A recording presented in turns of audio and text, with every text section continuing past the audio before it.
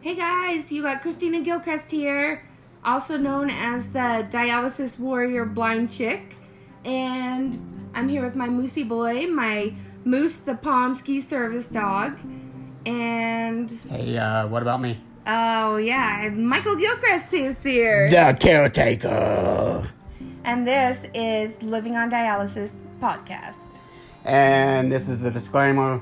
We are not doctors. This is just the opinion of Living on Dialysis Facebook group. And always follow up any advice you have with your team and your doctors. And again, this is just an opinion. So if you don't like it, tell me yours. Bye.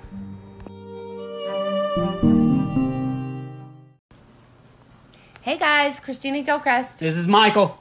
And hey guys. And we got Sam and Lacey Trevino here. And this is Living on Dialysis podcast.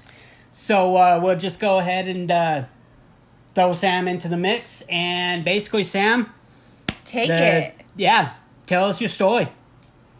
Well, again, thank you guys for reaching out and having us, just kick back and talk about our experiences together, because we learn from each other every single time we meet. And it's so valuable. And you guys, watching what you do, you guys are really out there pushing the limit, trying to not just say, no, but, let's think outside of the box and do something different. And this is what we're trying to do as warriors. We're trying to change the way people look at us. We're trying to change the way people treat us.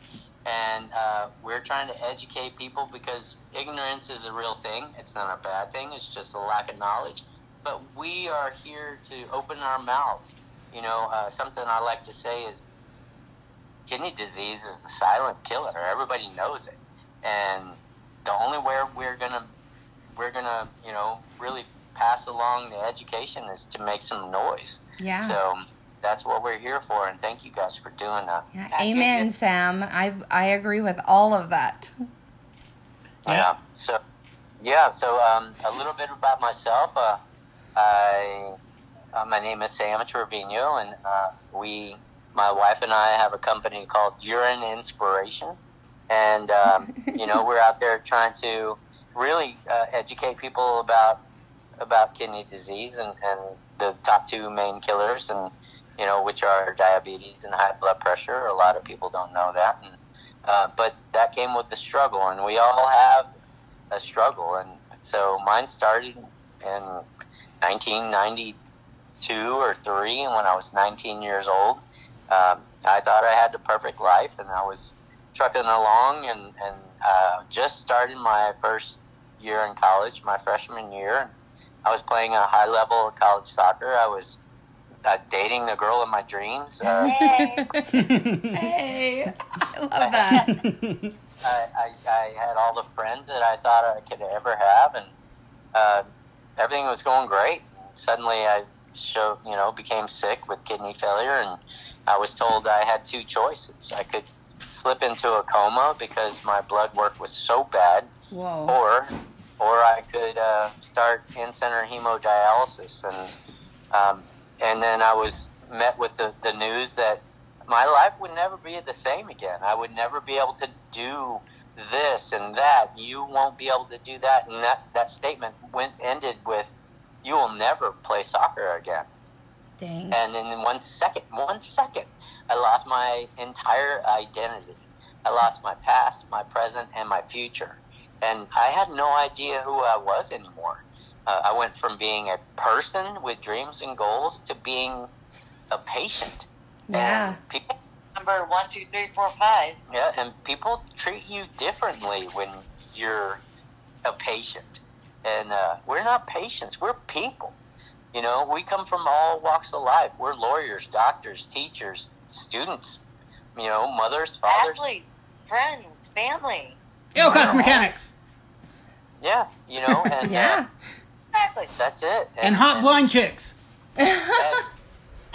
Definitely. Yeah, definitely. And that was the news that I had, and I Which is so heartbreaking. I think it's hard to explain to people how devastating that truly is. And with you being a teenager and being told, like, guess what, buddy? You're not you anymore. Like, it's so devastating. Yep. See, and Christina's is so close to that, too, because she was her early 20s, and kind of the same thing of, hey, you had this life, and overnight, bam, it is all this now. And it's like, you just kind of, back then, especially back then, it was, okay, well, this is what we do, you know. Exactly, and I like that you said it's all this now. It is all this. There's responsibility involved, but it's not over. Yeah. You know? Not only this, there's more to it that people don't tell you, the positive side, you know? Yeah. Yes, and you know, as the four of us have set as our mission, we're trying to change that. Mm-hmm. You know, living on dialysis. You know, and that's what we're here to tell people is, hey, okay, so I went on dialysis, but guess what? My brain wouldn't stop and my heart never stopped. So that gave me an opportunity every single day to get up and face the day. Yeah. You know, and do more than anybody ever expected of me. So, you know, I started dialysis at 19 years old. My girlfriend, Lacey, now my wife, my superhero, she came with me. And if you heard Lacey's message, you know, she was there from the beginning. And we were taught everything there was to know about dialysis, from the wheels to the blood pump to the IV pole and to cannulation, obviously. And, you know, dialysis saved my life. I don't know why all these people, you know, your life is not over. This is a major disease. I understand that. But do you know that if any other major organ should fail in your body, you don't have a second chance? Yeah, you're in serious trouble. You said urine. That's funny. Yeah. I love it. Oh my gosh, me too. That's perfect. Sorry, it always comes up. Oh my God, it does to me all the time. Oh, I bet. Oh my gosh, I love it. I can be in the most professional of meetings, and somebody's like, urine. I'm like, You said urine. Oh, that's great. It's brilliant. But, you know, dialysis saved my life, and those people demanded that we were involved, engaged. We weren't puppets. We weren't cattle. We didn't walk into dialysis and, you know, I didn't roll my arm out like a party favor and turn my head the other way. You know, and we were involved. It was required. It was expected, and we quickly grabbed the reins and took off with it. And and studies are showing that the more that a patient and a care partner, if possible, if a patient is engaged and involved in their treatment, they gain control back, which leads to better outcomes, which leads to less depression. I mean, less hospitalizations, and people take you seriously when you're ready for a transplant.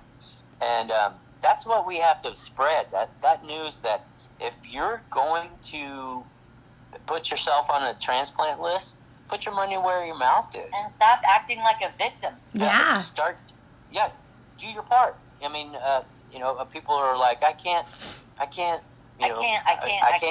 Yes, you can. Yeah. And, you know, like I said, dialysis saved my life. I was able to marry that girl in my dreams. We both finished college. I finished my college soccer career on dialysis. That is nuts. That's incredible. In-center dialysis, playing soccer. And what people need to realize, too, is you are doing an extreme sport and only allowed to drink, 32 ounces, if that? Yep. And that's beyond crazy. I go hiking and drink that within 20 minutes. So, I mean, it's just nuts. Yeah, I actually, you know, became to the point where I could play one entire soccer game and not drink one drop of water. That's 9 minutes of running without a sip of water. Yeah, and, you know, just it wasn't easy. It took time. It took a lot of conditioning effort. But all those people, I knew those people that were telling me, you don't have long to live. People would ask us that. How long do you have to live? Wow. Longer than you if you ask that question. Yeah, exactly. Put the cheeseburger down and I'll have this talk with you.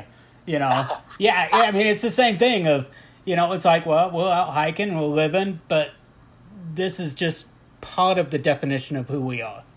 Yeah, so this is a part-time job. Yeah. Thing we have to do. Can I ask you to share something funny when you were driving the van?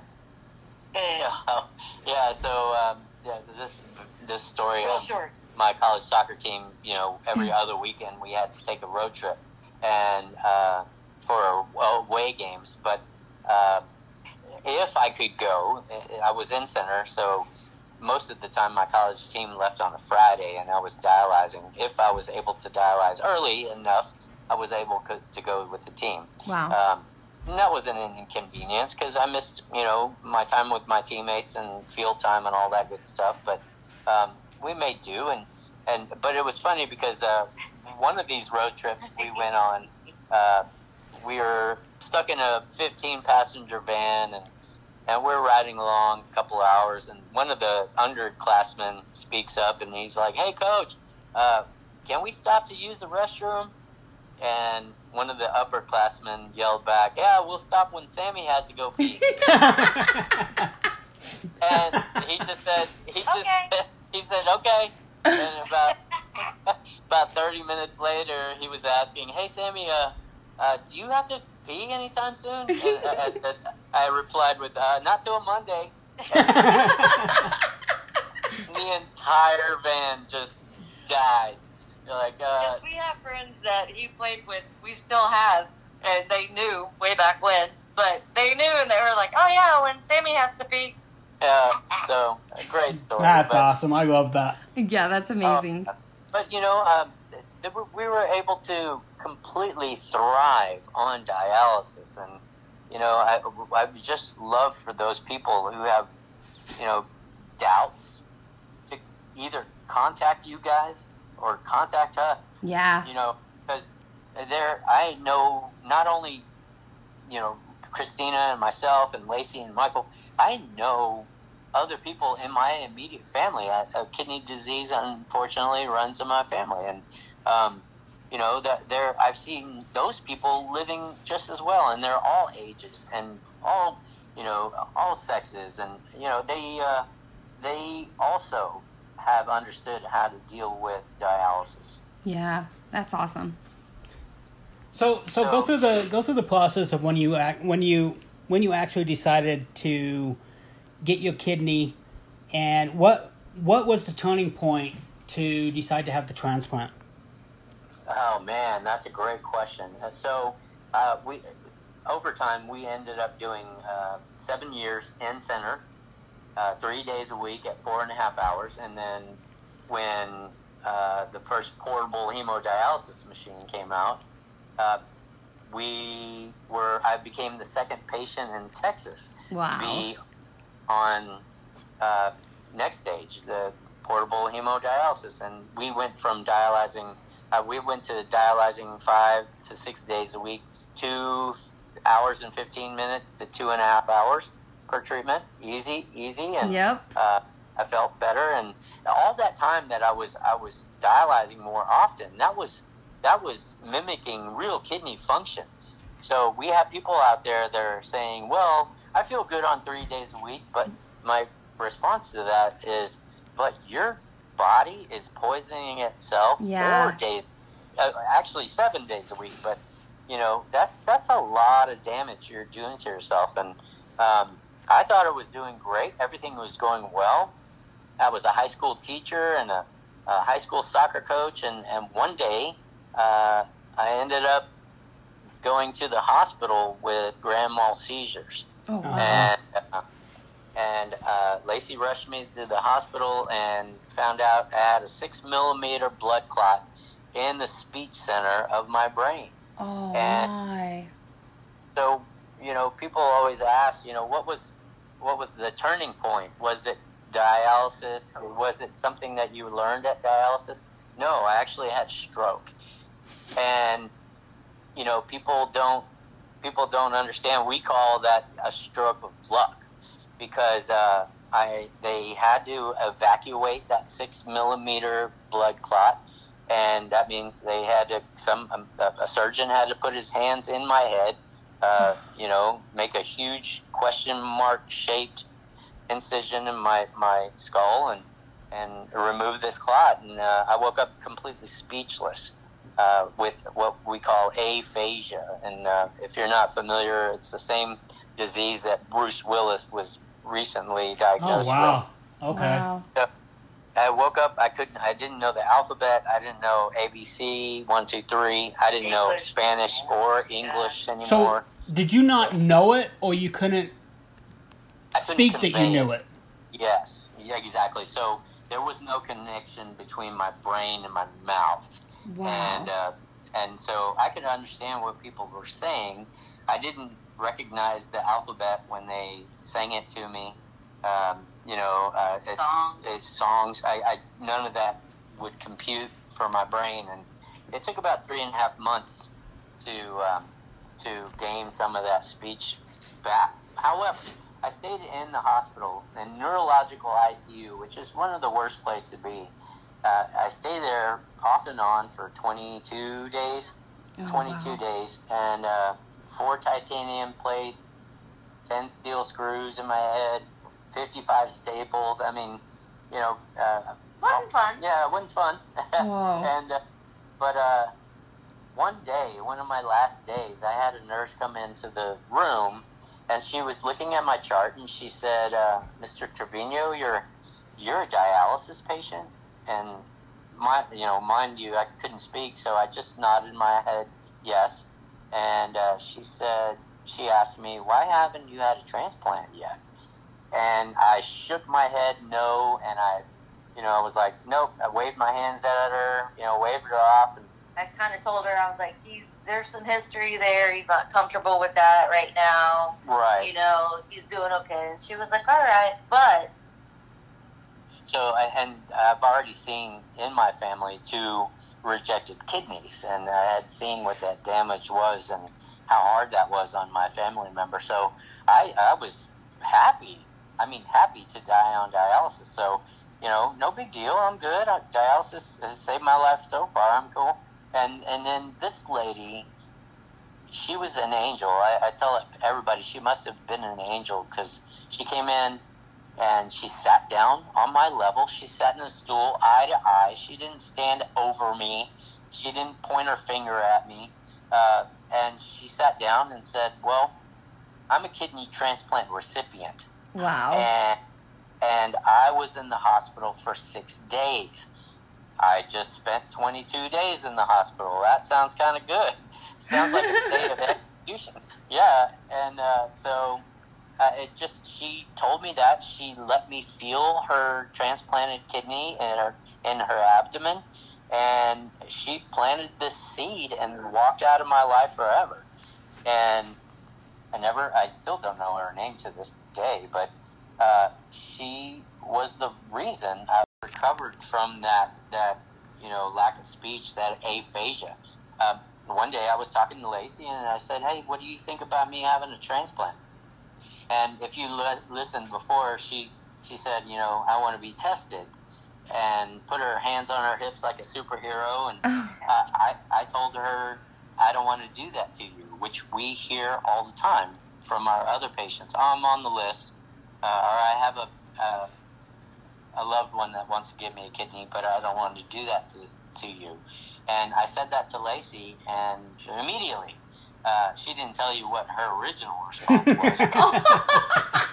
Her original response was, you're already doing this to me. Yeah. Yeah. And exactly.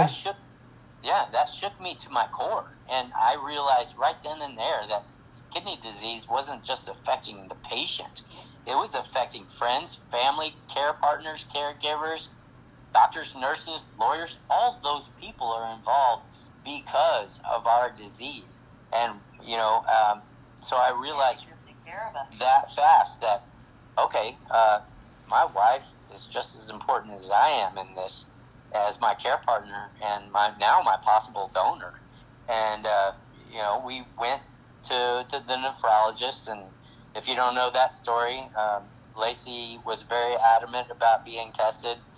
There may have been a threat involved. We didn't Lacey, I love you. I love you. you too. Yeah, she's good about leaving that out, but we live in Texas, and people are armed around here, so she was ready for that shit. And so I don't take kind to confrontation or threats. Regardless, the doctor said, okay, we can have you tested, and at a 9% chance where we were a match. I was right. That is crazy. It's amazing, truly. Especially not being the same blood type. That is just nuts.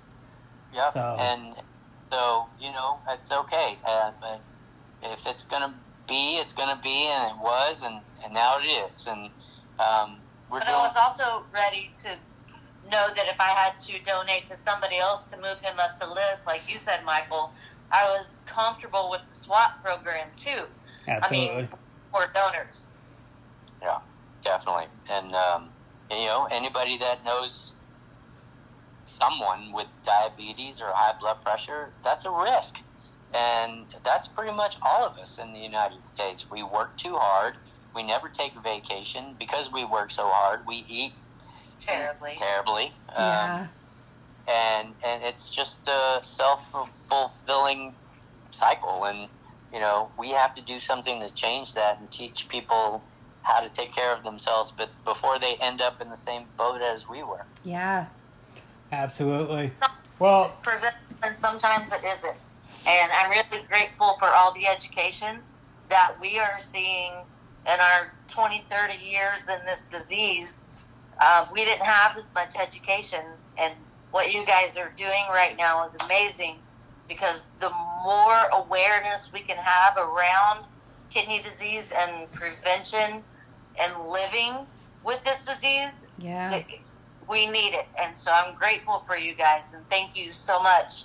well, when it comes to that, it all got planted with a seed, and you guys planted that seed that long ago. It's true. By just sharing the story, and just by chance, we were invited to go to this really nice. I was just excited to have a steak dinner, but we actually met Sam, and it was my jaw was on the floor. I'm like, this guy played soccer. This guy did this. This guy did this. I'm like, what the hell are we doing? And honestly, I remember sitting and just hearing the story, and about halfway through, there's this light bulb, and I'm like, wait a minute, he's doing this at home?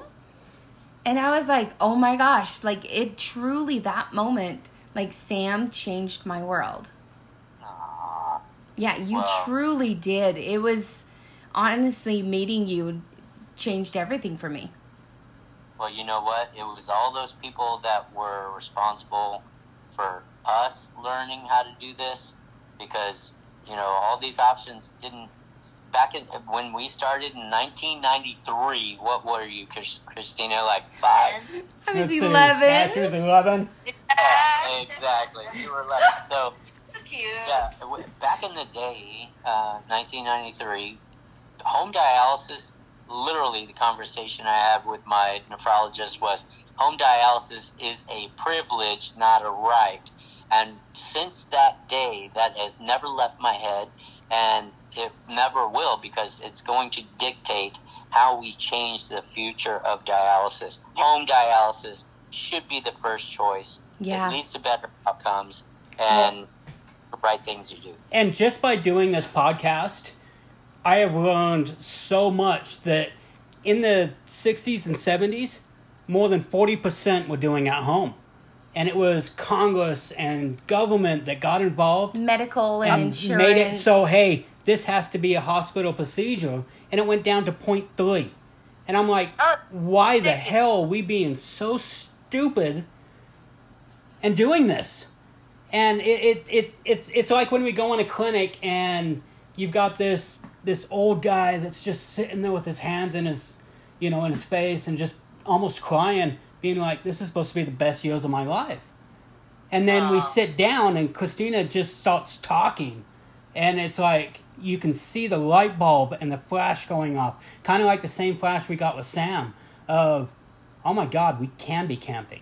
Yeah. We can be doing this. We can be going to concerts. We can be, just doing stuff like this. And here eventually, we can be going on vacation and meeting Sam and Lacey and having a big giant beer. Yeah. So, Yep, you better bring a diving board for that beer. oh, hell yeah. Well, Sam, I want to thank you so much for being part of this podcast. Again, you and Lacey are some inspirations to me.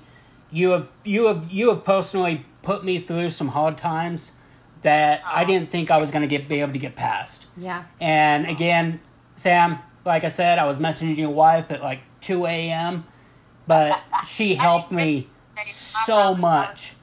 And there were times where, I have a tough exterior, but with Lacey, I have been able to tell her my feelings about all of this, and she has been able to just help me throughout everything. And so, deep down, you guys will be going down as truly one of my heroes and best friends. And I just want to tell you guys, quit trying to one-up each other, okay? I know. Stay out of the hospital, guys. Enjoy life, okay?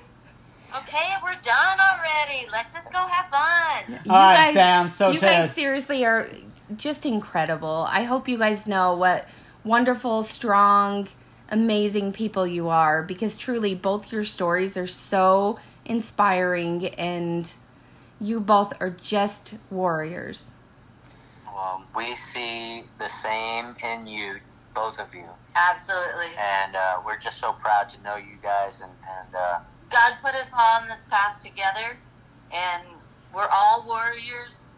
We didn't ask for any of this, but you know what? We're going to make sure that we show how to live in diversity and share it with other people so that they may do the same. Yep. All right, so we're going to go ahead and wrap up. This is the Living on Dialysis podcast, and we'll talk to you next week. Bye. All right. Bullet Train stars, Brad Pitt and pretty much everybody else that's ever been born. It actually has a ton of cool people in it, and Channing Tatum, Sandra Bullock. For some reason, they're doing a whole bunch of movies together, but it's funny. The previews before the movie is The Menu, Marvel Studios' Black Panther, Wakanda Forever, Till, which is a new preview I've never seen before. It's about a black kid being lynched. Breaking is about a guy that robs a bank, and there's some underlining issue of him being a veteran or something like that. Beast, it's the Lion movie. It looks okay. Don't Worry, Darling. They've way over-advertised this, but it looks interesting. Smile, which I'm sure there's some twists in that one. The Invitation, which looks interesting. The Woman King looks cool. Oh, and that damn Nicole Kidman AMC commercial. Stop showing it. But here's the preview for Bullet Train. Deer Creek International Business Solutions, how can I help you? I am ready. Well, that's great, Ladybug. Ladybug? Your new operational name? Oh, I see what you're doing. Ladybug's supposed to be lucky. You don't have bad luck. Really? My bad luck is biblical. I'm not even trying to kill people and someone dies. Remember the suicidal bellboy? You drove him to the hospital. Hang in there, buddy! And he didn't die. Okay, the wedding. Tequila? Johannesburg. It's time for some change. You wanted simple for your first job back. Doesn't get simpler. We need to find the person who took that case. That's too easy. Shit. What? Remember those two wackos from the Bolivia job? The twins? Yeah, I'm not so sure they're twins. Get off the train.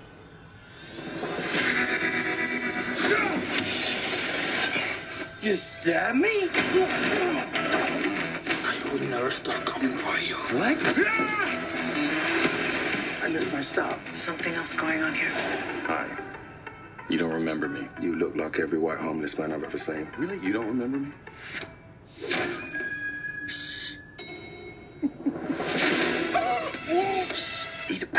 Please, lady. I'm sorry. I'm working on it. Get off at the next stop.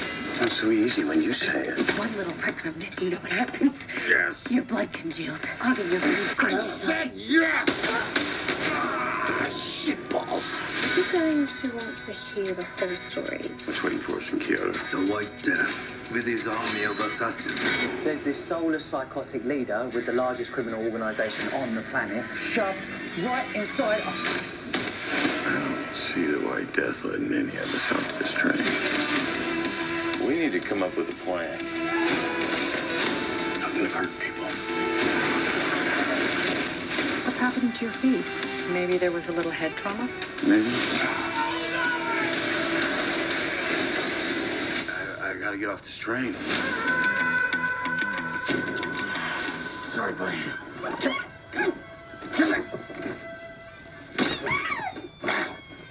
Exclusively in movie theaters. Okay, Christina and Tyler, what do you guys think of Bullet Train? I liked it. It was really good.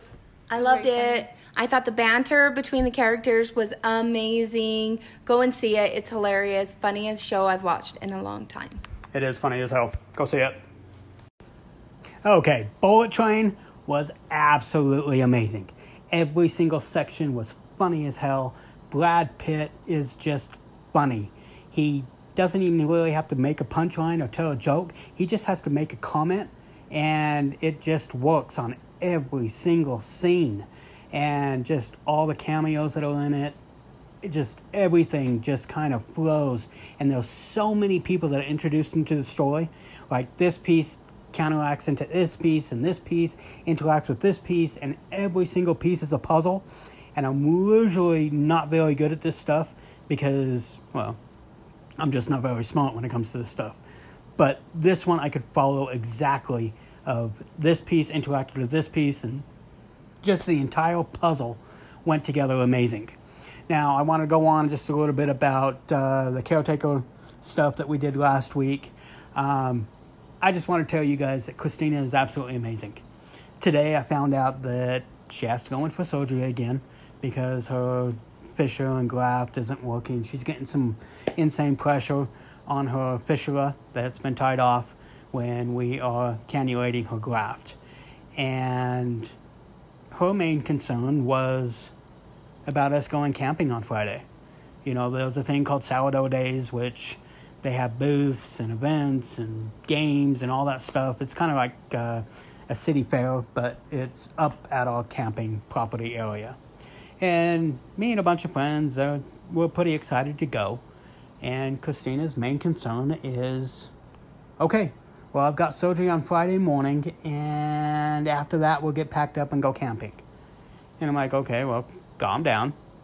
We'll see how you're feeling, and honestly, I can book it home Saturday morning and pick you up if you're feeling okay. But I mean, she's going to be knocked out and sliced open again, and in a couple of hours after that, she wants to go camping. It's kind of like the last time that she had major surgery like this, where she had a graft put in. She did Jim's podcast, which was absolutely amazing because I know she wasn't feeling good, but she does all of the things that she feels that need to be done when honestly she can just take a break, and everybody will understand if she takes a break.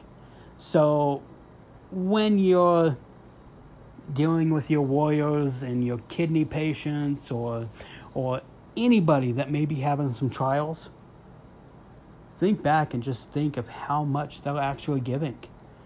Because I know Christina would rather stay home, but she is all hyped up and ready to go camping. Because we do have a lot of fun, but honestly, it's my thing. But that's part of being a caretaker and a warrior, that we give and take. And some days are easier than others. And this week, I've got a whole bunch of people that have taken vacation, so I'm kind of filling in as the lead. And now I have to go to my boss, Collins, on sometime this week and let him know that, hey, Christina's going in for emergency surgery on Friday, and I won't be able to come in. So I've got to double down and make sure that I get all of my tasks done this week so that just because I'm gone, there isn't much that needs to be taken care of. And this is some of the trials that we have. And if you understand a lot of these trials, get on my Facebook page, Living on Dialysis, and send me a message. Tell me how you're dealing. Because I think I deal extremely well. I balance everything extremely well. But some days are just harder than others. And, you know, it's like you think to yourself, how much more can be thrown at the wall before stuff starts falling off. And that's me coming as a caregiver. You know, step back and think, what is that warrior actually having to deal with as well? Not only does she have surgery on Friday, but we have dialysis on Tuesday. We have dialysis on Thursday. We have all of these things that she has to deal with when, honestly, I just have to go to work. And yeah, it is tough juggling all this stuff. But she's a freaking rock star. And if you know Christina at all, get on, send her a message. Send her a message and just let her know how freaking great she is. Because she's killing it. She is extremely happy all the time, which I have no idea how she does it. I swear to God, she's got some puppy DNA in her or something, because she's just way too happy all the time. But it's her. And she's just one of the most amazing people when it comes to stuff like this. Well, when it comes to actually everything. And I know I've went on and on, but again, go see Bullet Train. It is freaking amazing. And again, movies are an amazing thing because no matter how you're feeling, you can always fit that date in and go see a movie. So take your loved one to the AMC theater, go see a movie, and let me know what you think. Bye, guys. Today's topic is actually going to be funny medical stories. And if anybody has a ton of them, it's Christina, because, well, she's a pain in the ass. So the stories just go on and on. But we're going to have some funny stories for you. A couple things that happened this week. Go ahead, Christina. So, this week I am starting a new job. Okay. Another job. Yeah. As a kidney advocate. Heck yeah. So I'm loving it. And what else happened this week? Tyler got a job at Lagoon. She's working did. flight meals. She's going to work in a haunted house, which is like totally down her alley. She's a drama. She loves drama, everything, and acting. So she's super excited. And I'm going in for surgery tomorrow. Yep. So you guys know she's having some sort of weird pain, and I guess this could be one of the funny medical things because she has some weird pain with her fistula. And when she went to talk to the doctor was like, well, that's like you coming in and saying you have a weird pain in your big toe. They are totally separate. There was absolutely no reason why it should. So he's going to go in and whittle around and see if they can find something. So she's going to go in and have a graft cut open and see what happens. Yep. So and get a huge blood clot removed out of my old fistula. We're thinking maybe that's causing some pressure. We don't know. We'll figure it out, though. Yeah. So what was your week? I just worked. That was it? Yeah. Lots of work. John went on vacation. You did clean your truck in the driveway. I did clean my truck in the driveway, so the driveway looks like it's used. Lots of mud in there, so it looks awesome. Lots of mud. And John took the week off, so I've been going crazy with paperwork and fighting with engineers and arguing with schedules and all that stuff. So, but other than that, it's been kind of a typical week. So, all right, so we are going to go ahead and get started with the stuff. And I guess one of the first funny stories is go ahead and tell them about when you came out, when you went to the store with your dad. After you got... Okay. This is one of my favorite stories. When I very first started dialysis when I was like 24. I only did it for a few weeks before my transplant. And my fistula was still pretty new. So every time I went in, they infiltrated. So I ended up having a bruise from my shoulder all the way down my arm to my wrist. And I don't know why, but I was 24 years old, so I thought it was the coolest thing on the planet to walk around with this thing.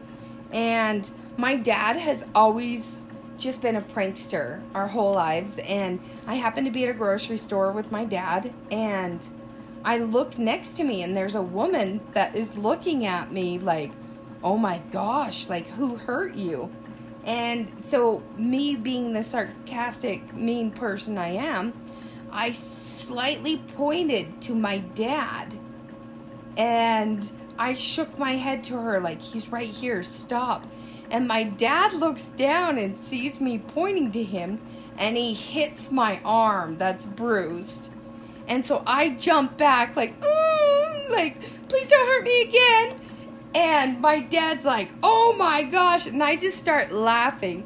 And the lady looks at me like I am the most horrible person ever. And she just stomps off. And so after that, my dad refused to ever go shopping with me again until the bruise was gone. See, and I think she's attempted to do that with me as well. Well, I would just grab her by the arm and like, get the hell out of here. Go. Yeah. Or she'll try to pull some blind moments, and I'll just make fun of her and walk away. So she attempts to get me on that stuff, but she's not really good at it. Hey. Hey. I can get you just fine. No, you can't. Okay, so what about Bleeding Girl? Okay, so I had done dialysis in center, and afterwards I had an appointment with a vascular surgeon. And so I asked my brother to give me a ride because I can't drive. And so my brother got his kids in the car, and by the way, Scott, I love you. And he drove me to this appointment. And when we pulled up to the building, there's a big glass wall of windows right in front of where my brother parked. So I get out of the car, and I'm going in by myself because he's sitting in the car with his kids. And I go in the door, and by the time I hit the stairs, I realize that I am bleeding everywhere. And we all know how fistulas bleed. It's insane. It looked like a murder scene in seconds. And so I am trying to find where, in lack of better word, and at the time I don't know what I was thinking, where the hole is that the needles punctured into. And so I'm thinking, do I run into the medical doctors and have them help me, or do I run out to my brother? And my brother was a lot closer. So I turn and I head for the door. Well, I get to the door, and as I'm at the door, I hear a voice of a man, and he says, "Bleeding girl!" And he, of course, has this amazing accent that I'm probably destroying, but it was incredible. And he said, "Bleeding girl." And he says, "When you are bleeding, you run into the medical facility, not out of the medical facility." And so then I, of course, use my horrible wording, and I say, "I've got to go have my brother find my hole." Because I'm thinking the hole in my arm. So that part was just awful in itself. And so he says, "Come on." And so by then I had found the hole, and I had pressure on it. And so I start walking up the stairs, and this whole time my brother and his kids are sitting in the car, not knowing any of this was going on. And so I walk up with the doctor, and he's taking me behind the, what would Partition? The wall? Yeah, like back where the patients don't go. So he's taking me back in like their office area. There we go. And the whole time he's saying, "Bleeding girl, there's a bleeding girl. There's a bleeding girl. This is a bleeding girl."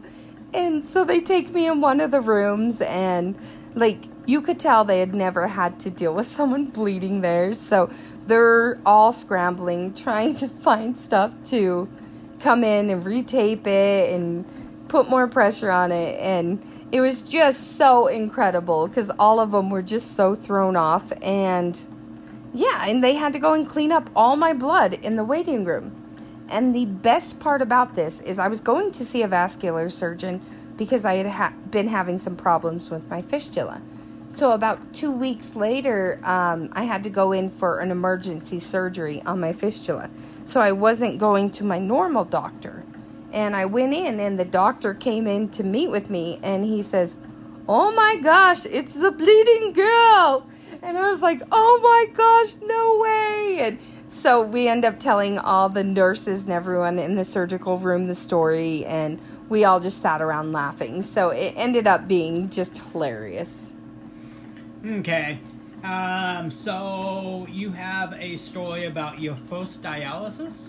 Yeah. So this story is quite dramatic. It was a life-changing moment in my life.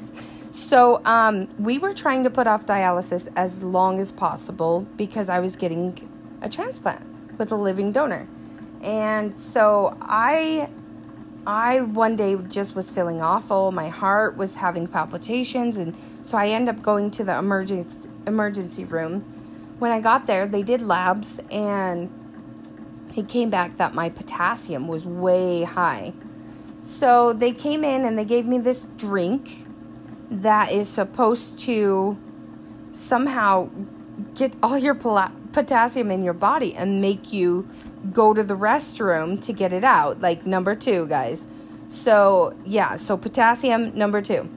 So I'm in the ER and nothing's happening. You know, I end up waiting about 2 hours after I've drank this drink, and nothing's happening, but they have a room ready for me. So me and my mom, we go up to the room. They get us all settled in there, and so nothing is happening. We're just kind of hanging out, you know, and my nurse comes in, and keep in mind at this time I'm like 24. I'm single, and I am like a weirdo young kid. And my nurse comes walking in, and he is like McDreamy. He is gorgeous. He was sent there just for me. He was beautiful. I've been told how many times he's beautiful. Oh, he was beautiful. So beautiful. And he comes walking in and introduces himself. And my mom, of course, the crazy mother that she is, she says, "Well, are you single, honey?" And he's like, "No, I'm married." And my mom's like, "Well, are you happily married?" And he's like, "Yeah." And so my mom's doing her normal thing. And so he leaves the room, and about 10 to 15 minutes later, another McDreamy walks in. And this is a McDreamy, like, in a different way. Like, he's more like that bad boy McDreamy. And so, of course, I'm like, oh my gosh, look at him. And so my mom goes down her list of questions again, and he's married and everything. And so I'm mortified because my mom is just being my mother. Pimping you out? Yeah. She tried that a lot. And so the second guy that came in was my dialysis tech. And so he says, "Hey, we're going to put you on dialysis and get this going." And so I'm thinking, okay, cool. Let's do this. It just is what it is. And I have completely forgotten at this time that I drank a drink to make me get rid of all the potassium in my body. So he comes in and he sticks my needles, and he's starting up the machine, and I ask him, "Hey, what happens if I have to go to the bathroom?" Because the bathroom's right there, like not even 5 feet away. It's right there. And he says, "Oh, well, we'll bring in a bedpan." And I was like, "What?" And he goes, "Yeah, we don't unhook you when you're at the hospital. We'll just bring in a bedpan." And at that precise moment, my stomach starts going bananas. Like, it is seriously, it was insane. It started going crazy. So I was like, I think I have to go to the bathroom. And he's like, "Okay, let me call your nurse." And so this beautiful nurse comes walking in with a bedpan. Another beautiful one. No, he was the first beautiful one. Oh, okay, sorry. There was 2 beautifuls. Gotcha. Yes. Just 2, okay. Yeah, so the first beautiful nurse comes walking in with a bedpan. And at the time, I didn't know it was called a chuck, but like a dog potty pad, you know. And he says, well, how do you want to do this? And I'm like, I want to die. Like, I do not want to do this. And so I'm mortified. And my mom, honestly, I have never thanked her enough for this. And I will be in her debt for the rest of my life, because she stands up and says, oh, don't worry, honey, I got this. We can handle this. And I'm just like, thank you, Mom. Thank you so much. And so Mr. McDreamy is like, are you sure I can really help? And my mom's like, no. So McDreamy number 1 leaves. Oh, blood pressure. So McDreamy number 1 leaves. And so the dialysis tech he's in there. And I was like, can you just go out for a while so we do this? And he goes, I'm sorry, I'm not allowed to leave the room. And I'm like, oh my gosh. And I'm like, please leave the room, you know. And so he decided he would stand outside the door with 1 foot in the door and apparently try to look the other way or something. So me and my mom together, which, again, if you've been on dialysis, you know that cramping is very common on dialysis. And it's not like a cramp. It's like a Charlie horse on steroids. And so my mom comes over. My mom is this teeny little woman who, what would you say, 5'1"? Yeah. 5'1". And she said, she's trying to help me. I'm trying to hold myself up. And I'm getting these Charlie horses and cramps everywhere. So I can't really hold myself up. And she's trying to get this doggone bedpan underneath me. So the both of us are just having the hardest time. And she finally gets it under there. And my potassium starts exiting. We'll put it that way. Yes, it does. And so potassium ends. I'm thinking this disastrous nightmare is over. So again, I try to hold my body up while I'm cramping, and my mom gets the thing out of there. So I lay back down and everything. Everything is over. I can, rest in peace, nightmare averted. But then my stomach starts going again. So we have to have Mr. McDreamy get us another bedpan and another animal potty pad, and we go for round 2. Same thing is happening. I am cramping. My mom is barely getting this thing underneath me. This is mortifying, and I get nauseous out of nowhere. So my mom gets this bedpan underneath me. I start getting crazy nauseous. And so I have to tell McDreamy number 2, I'm nauseous. And he brings in a nausea bag. And I automatically sit up and go to throw up in this bag. But when I do, I bend my arm.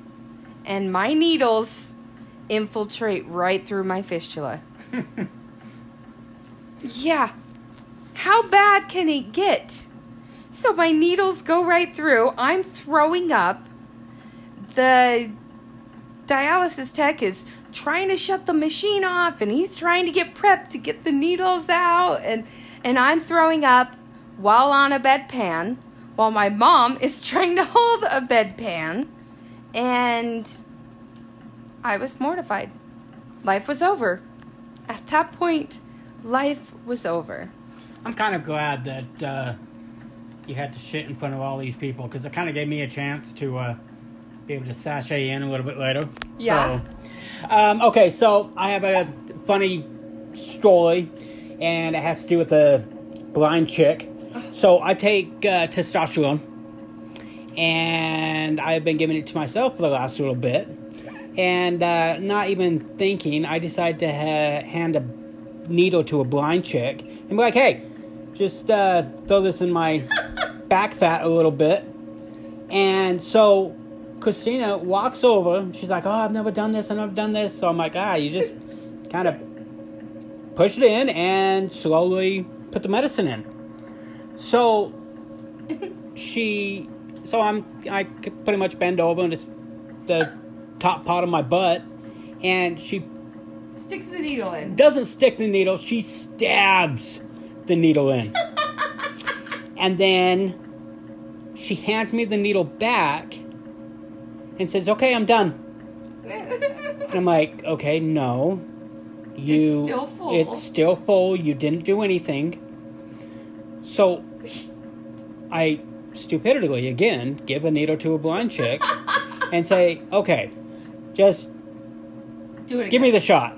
So she gives me the shot, and her depth perception sucks, so she pulls the needle out and then stabs me again, and then pulls the needle out and stabs me again, and I'm just screaming like, what the hell are you doing? And she's like, well, I'm trying to give you the shot. And I'm like, you just stabbed me 3 times. And she's like, oh, sorry, I didn't think I didn't think I stabbed you. I'm like, yeah, 3 times. So then, and then he had to end up doing it. So then I grab the needle, and I've got alcohol pads on one side, and I'm attempting to give my shot on the other side, while she's just laughing hysterically that she just stabbed me like 18 times to give me a tiny shot. So that one is one of the funny blind chick moments. So another one is there was we're going to call this the freaking overdose story. Oh. So Christina ended up getting pancreatitis, which again, a little bit less harsh than a man cold, but it's way up though. So they actually compare it to childbirth. It's actually pretty serious.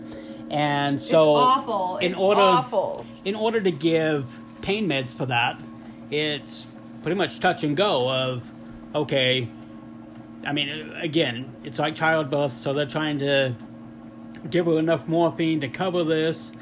Well, doing this, she ends up just in extreme amount of pain, and so they keep on giving her morphine and keep on giving her morphine and keep on giving her morphine. And I just kept asking for more and more and more. And I won't say what hospital or what doctors or whatever, but I think it didn't get translated that she got a couple doses. So every time she hit that call button, which was like every 10 seconds, they would come in and like, okay, well, we'll give you this, we'll give you this, we'll give you this. Well, they end up overdosing on morphine. And so she's in an extreme amount of pain. She's overdosing on morphine. Me and her mom are stressed out beyond belief. And every time she kind of wakes up a little bit out of the morphine coma, she looks at her mom and looks at me and is like, if you don't think I know that you guys have me here without me knowing, I'm onto you. No, I remember saying you were both one was on the right side and one was on the left side of my bed. And so in my mind, I had concocted this whole thing, but my mom and Michael are standing there, and I was like, I don't know how they got you, and I don't know why you flipped on me, but I know what's going on. I will get out of here. And so in my mind, on all these medications, I had for some reason turned my hospital room into like a hostel or something? Well, it was like a basement in an apartment, but it was like a drug den. And people were selling drugs. And for some reason, Michael and my mom had like put me there and was like, hey, give her drugs. And so I was like, I'm going to get out of here. And when I do, like, you two are going down. And it was insane because the hospital room completely transformed in my mind. There was a window on the right side that I thought I could get out of. I had planned escapes. It was so intense. So, and her mom, while she says this, her mom looks at me and she's like, did you hear that? I'm like, yeah, she's freaking nuts. And she's like, well, what the heck's going on? I'm like, I don't know, she's freaking wacko. And so, and again, I throw in some comedy with it just to keep everybody centered. And we found it actually became kind of serious because we actually found out they gave her way too much morphine.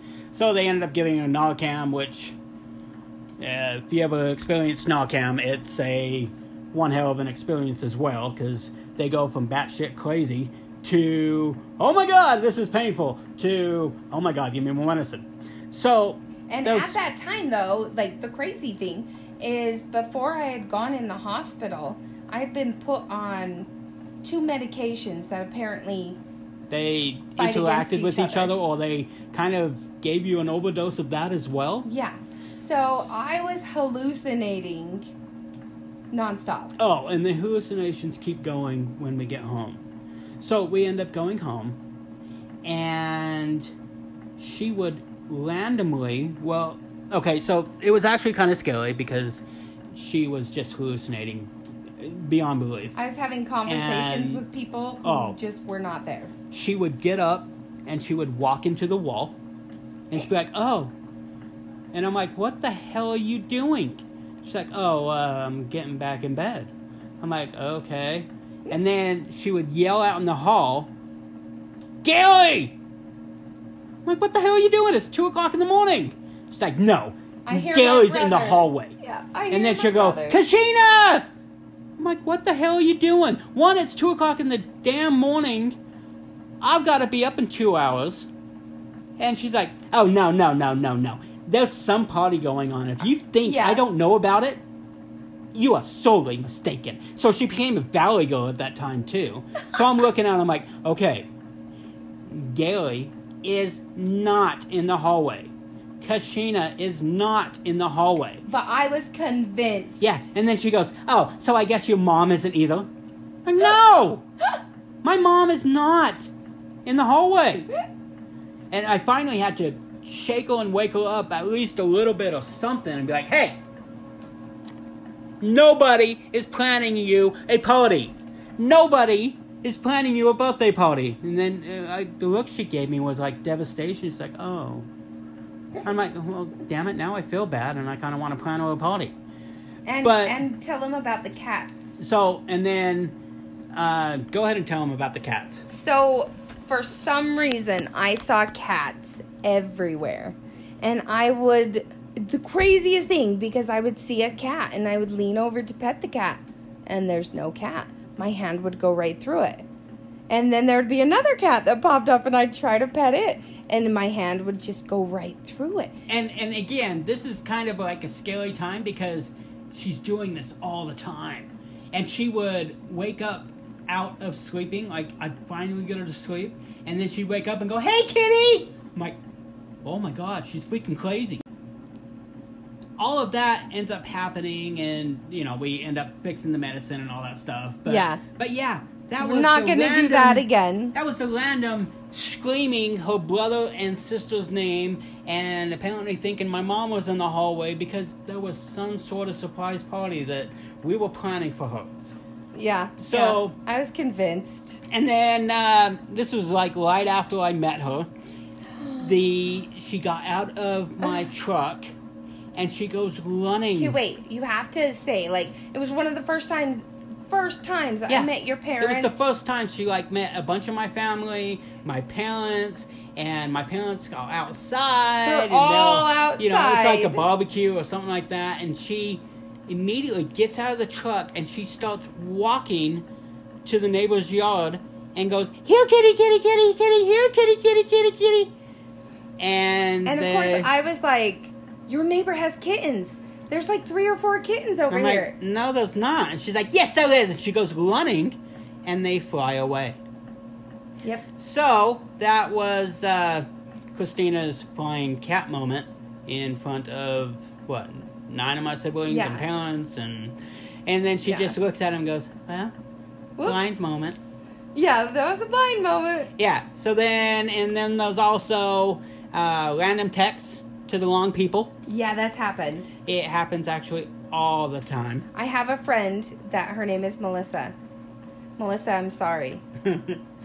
I mistake her for Michael all the time. Yeah, and we kind of said loving messages. Yeah, and so sorry, Melissa. Yeah, sorry about that. And same with I'll be texting her about something, and then my mom will text her out of the blue.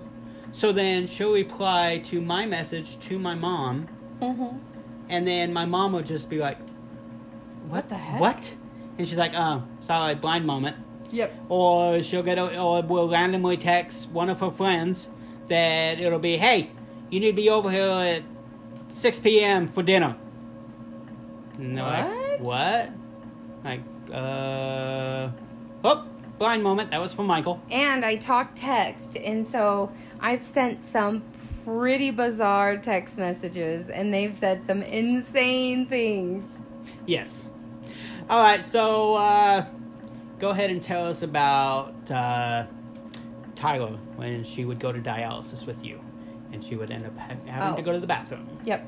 So I took Tyler with me to dialysis all the time when she was younger.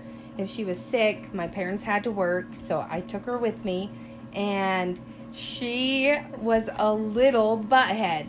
Because she'd say she had to go to the bathroom, and she'd go to the bathroom, and she pulled the alarm every single time she went to the bathroom. So on cue, 4 or 5 times during dialysis, the alarm went off, woke everybody up, and everyone freaked out until we just got used to it. It's Tyler. Yeah. All right, and then this one is not really a medical moment, but it's a blind chick moment. And it was when I first met Christina. And, well, first off, my dumb ass thought I was getting tickets for Lady Gaga. So, I planned this whole thing. I refused to tell him what was going on. I told them all to get nicely dressed up. And I figured we were going to this concert. And Lady Gaga was coming out, and they were going to meet her. And we go to this little playhouse. And it was actually one of the coolest playhouses we've ever been to. Yeah, we absolutely loved going. Tons of times after that. But, I got the perfect table. It was in the far back. It was right in the center where you could see down onto the stage. And about halfway through, I lean over to Christina, and I'm like, what the hell's Lady Gaga? And I was like, what do you mean? Because one of the characters was Lady Gaga. And I'm like, well, Lady Gaga's supposed to be here. And she's like, no, it's a play. I'm like, no, it said featuring Lady Gaga. I'm like, no, that's who... It was actually Wicked-er, and so they put a spin on Wicked, the musical, and so Dorothy was Lady Gaga. And then I lean over and I'm like, what the hell is going on? And Christina looks at me and she goes, I don't know. I'm like, what do you mean you don't know? You're not watching it? She's like, you took a blind chick to a play and put her in the dark corner in the back. I'm like, oh yeah. I guess that's kind of stupid, huh? He thought they were the best seats, and so he, specifically got those seats. And I got those seats. I paid extra for those seats. And like I said, I had them all dressed up, and about halfway through, and I'm like, well, Lady Gaga's not coming out. And we all went walking into this little playhouse, all dressed up, all fancy, and everyone else is in their normal clothing, and we looked like weirdos. Well, and I remember thinking, I'm like, they're not really dressed up for Lady Gaga, because this is supposed to be like this big thing. And no, not Lady Gaga, some high school kid that pretended to be Lady Gaga. Yeah. So, those are some of our funny stories. In the comment section, we put, show your funny story, and the funniest ones we'll kind of repeat on here as well. Awesome. So, thanks, guys. This is Michael. And Christina. This is the Living on Dialysis podcast. See you. Hey, guys. Welcome to Christina's Crazy Corner. Today is going to be the best Crazy Corner ever because we're at Beans and Brews, right? Beans and brew. Yeah, and we all have coffee, so we're all happy, and we're all here in person. So tonight we have Amber, Susie, Tyler, and you got me. So, I've heard that tonight's not going to be so funny. Let's see. Here we go, Ty. Alright, so today we're talking about the Sauter children, if you've ever heard of this case. Never heard of this one. Me neither. Sounds familiar to me, actually. Ooh. I am obsessed with, like, crime podcasts. I am too, but after I hear it, I like delete it out of my brain. Yeah, sometimes that happens too. Yeah. I'll remember, like, halfway through. I'll be like, oh, yeah, them. Yeah. Yeah. Okay, Alright, Ty. so this is actually a case about 5 children that went missing on Christmas Eve. All 5 of them went missing together? Well, all of them went missing at the same time. There's actually 10 children in total. Is it in a family? Yes, they're all the same family. 10 children? And half of them went missing. Yeah. I mean, I know we're in Utah. It was but when 19. Is this and where is it? Not in Utah. It was West Virginia, 1945.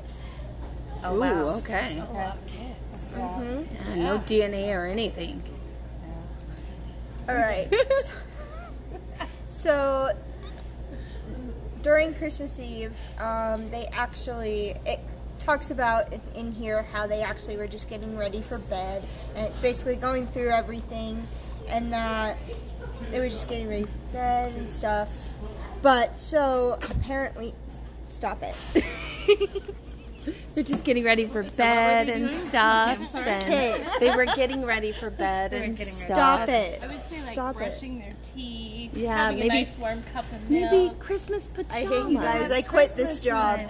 See, I thought this was supposed to be dark, but Christmas? with Yeah. twin siblings? Okay. That's a good Christmas. Okay, I'm sorry. We've all been scolded. Go ahead. Okay. So Jenny Sauter was the mom. Jenny was woken up at 12:30 a.m. by a prank caller. The caller asked for someone who didn't live at the house and laughed in a way that Jenny would later recall as weird and unregular, and was drowned out by the clinking of glasses and background laughter, so she just thought it was some drunk guy at a bar that was probably intoxicated and just decided You to know that guy is probably at the same Beans and Brewery that we're at right now. Keep going. You're annoying. But so, a half an hour later, she was again woken to a loud thud. An object had landed on their roof. It's Santa. I remember this, and that's what I thought too when I heard that, but no. And it rolled down the side of their house. And she just ignored it. And she eventually woke up for the 3rd time at 1 a.m. What if it was Santa and he had rolled off the roof And you he just- was internally bleeding? You just let outside of him her? go. But you know what? I feel for this mom. She has 10 kids. For everybody. You have 10 kids. Like, something hits her roof. True, but you don't you even think? care. Just Don't you think care. maybe it was one of the kids like snuck out of bed? If no and- one's screaming at that point, you go back to bed. You're done. Good idea. Good idea. Okay. So she was woken at about 1 a.m. again, but this time she smelled smoke. Oh. That might be a wake-upper. The home office, which the father, George Sauter's, it was his office, was on fire. Jenny ran to their bedroom to wake him up, and they dashed around trying to get all their children up. And so those who stayed awake late, the kids, were up in the attic. Access blocked by a burning staircase, so they weren't able to get up to the kids. He grabbed the phone and tried to call the fire department, but it wasn't working. The phone wasn't working at all. So how did the drunk call her? Well, it was It had after. been working. Oh, after the fire. I got you. The fire might have stopped And it the or noise on something. the No, roof it could was- have been the kids in the attic. Maybe, There was kids in but here's the thing. The 2 parents, the 3 eldest siblings, George, John, and Marion, and 2-year-old Sylvia escaped the burning house.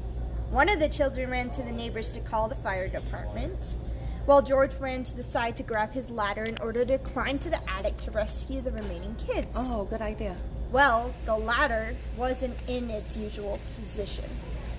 It wasn't there resting against the side of the house. They didn't know where it was. Until later, it was actually found in a ditch. Oh, wow. Away from the house. So someone knew kids were in the attic. Mm-hmm.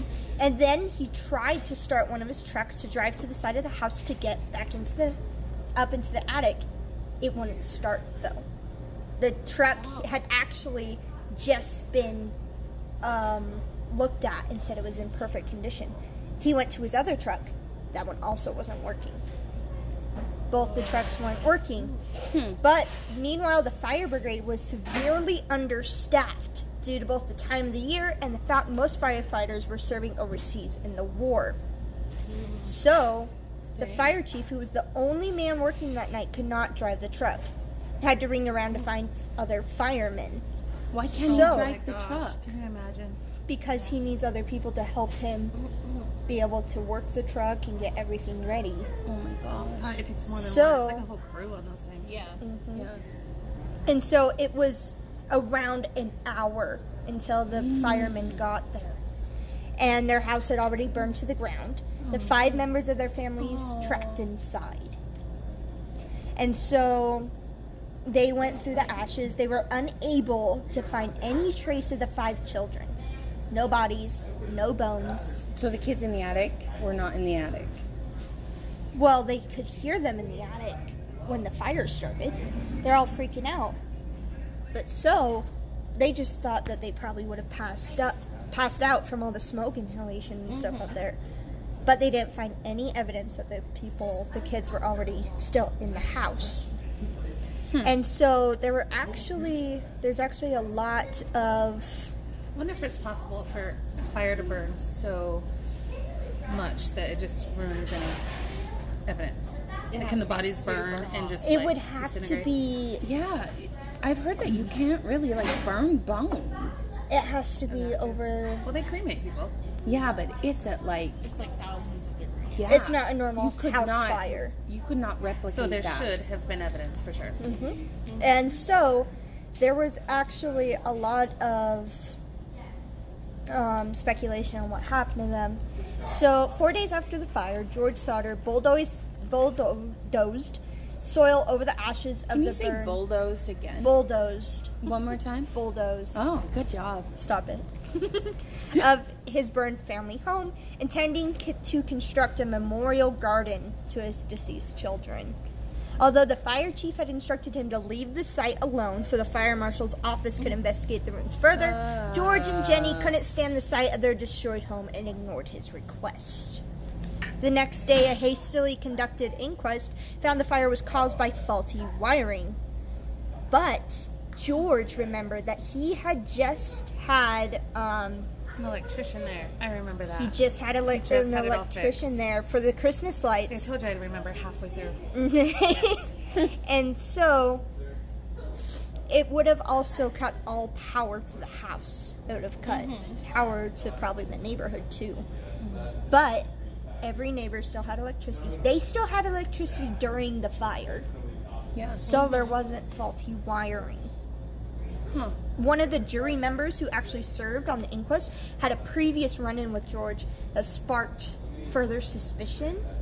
He was a life insurance salesman who became annoyed when George rejected his business. And he said, and this is in quotes, "The house will go up in smoke and your children are going to be destroyed." That's what the insurance guy said? My God. But so more suspicious evidence mounted up to suggest this was a case of arson. A telephone repairman inspected a hanging phone line that was connected to the house and asserted that it had been deliberately cut, which would require someone to climb a 4.3 meter telegraph pole to reach a further 60 centimeters to reach the wire. In other words, it was really hard to get to. Yeah. So not only did they dispatch 2 trucks, they took a ladder and tossed it in a ditch and climbed a huge telephone pole. I was just about to talk about the ladder. Okay. The ladder was found thrown in an embankment 20 meters from the house. And how far is 20 meters? 20 meters? Yeah. It's 3 feet per meter. Oh, so that's 60 feet. 10 kids, though. They could play with a ladder. Just saying. Touche. True. We would But- drag a ladder. If there's a ladder. There's a ladder to It do was tons of just- stuff. Yeah, When those things are handy. Yeah. But so, there actually, as the case started to get out there was actually a bus driver who serviced the route that passed the Sauter house and told the police he had seen a group of people throwing balls of fire at the house. Oh. what the hell? No, that one's Like the hard to group of explain. kids, or No, Oh. no, not a group of kids, people. Like balls Like- of fire, like firework. Like, The sound she was hearing hit the Yeah, roof. must that's have what I been. was just about to say. Jenny Sauter recalled being woken by a thud on the roof, and months later, as the snow melted, 2-year-old Sylvia was playing in the yard when she found a hard green rubber ball. George Sauter had seen this before. It was a pineapple bomb. Oh, jeez. So they were deliberately attacked beforehand as well. Oh my gosh. Wow. And so she found, as Jenny Sauter was actually sifting through the remains, she found kitchen appliances that kept their shape. Yet the family were told the fire department that the fire was hot enough to burn their children to a point where no bones remained. But which, appliances made it? that couldn't have been possible. Maybe it depends on which room, though, too. Like, The higher- one No, the area whole burned house went more down, than though. the other Yeah. one did. The heat does Yeah. rise, and the higher. And as the house crumbles, the kitchen could have burnt, but not as badly as another room, or Yeah. not as hot as the Yeah. other room. She actually contacted a local crematorium about it to inquire about this and was told a 2-hour fire burning at 1100 degrees Celsius would still leave human bones intact. So my question is, I wonder if they gave the police enough time before bulldozing the house to actually look for the remains. Yeah, and like, Because if he got right on the bulldozer, that and would when make he it. did get on the bulldozer, like, how did they find that? They found all this stuff underneath what he bulldozed away. Well, the thing is, they would have been able to still thoroughly search the soil. They would have sifted through everything. They still would have been able to before- find. They some. would have still been able to find at least one piece of evidence, which they Gotcha. never did. So, after all that happened, there were reportedly sightings of the children outside of the house. They were actually... Like that night? That night, a woman claimed to have actually witnessed the fire and saw the children in a passing car. Oh. So how many total children are gone? 5. 5. And 5 5 are still children. got out. Yes. Okay. Whoa. But so the 5 are then So I had like 8 siblings growing up. But there is a chance, like, we would have been dumb enough to set up like 4 of them up in an attic and Right. set up a fire, and like we would have been like, haha, we're gonna move the ladder and we're gonna turn these trucks off. Like, is there anything pointing to the siblings? No, there's Right. nothing. They had no idea about it because one of the older siblings, she's 17, the oldest sister, actually put the younger ones to bed. And she was the one that made sure that they were all in bed. And that was, but then they decided to stay up. So the older siblings were the ones that got out of the house, and they wouldn't have done that, besides the 2-year-old Sylvia. She also got out of the house because of her parents got hurt. So it Yeah. was the younger children that actually were in the attic. That That's ones so that would sad. most likely think of doing something like that. Okay, so where does this go? Do we ever find them? No. There are a lot of sightings though. The parents actually got sent a letter, a picture of a man that they suspected was one of their children grown up. Whoa. But so the mom and the dad, they both passed away before even being able to know if their children were still alive or not. The George died beforehand, and How old was he? he died in 1969. It doesn't So say about exactly. 20 years later. Yeah, about 20 years later. And Jenny actually, after that, she actually dressed in black for the remainder of her life. She didn't wear anything else. So would I. I can't even imagine. She spent her life tending to the memorial garden at the site of the fire, and she died in 1989. Oh gosh, she lived a long time. Yeah. Wow. Just the not knowing. I mean, Yeah. Yeah. that's awful. Okay, let's all speculate. What do we think? Where do we think the kids are? Do we think they're Devil's alive? advocate a little bit. On the flip side, I wondered about the parents because they got right in there with the bulldozer. Like, hey, we have too many kids. Let's that's decrease kind those of a numbers. questionable thing. You know what I mean? Yeah, that's I don't know. questionable. But did they know that there was only one fireman on duty? But they also suspected that the father was involved in the mafia. That something there's our happened answer. there. That answers everything. Everything. We know it all now. But they said that he had some very bad people coming after him. So that explains it all, right there. We know it. They threw green balls. The green balls at the house, and just All right. Well, that one's insane. So, all right, guys. I feel so bad for that mama. Oh, that's horrible. Poor mama. Oh. Okay, guys. Well, we are done with time. So, thanks for coming. We'll talk to you later. Bye.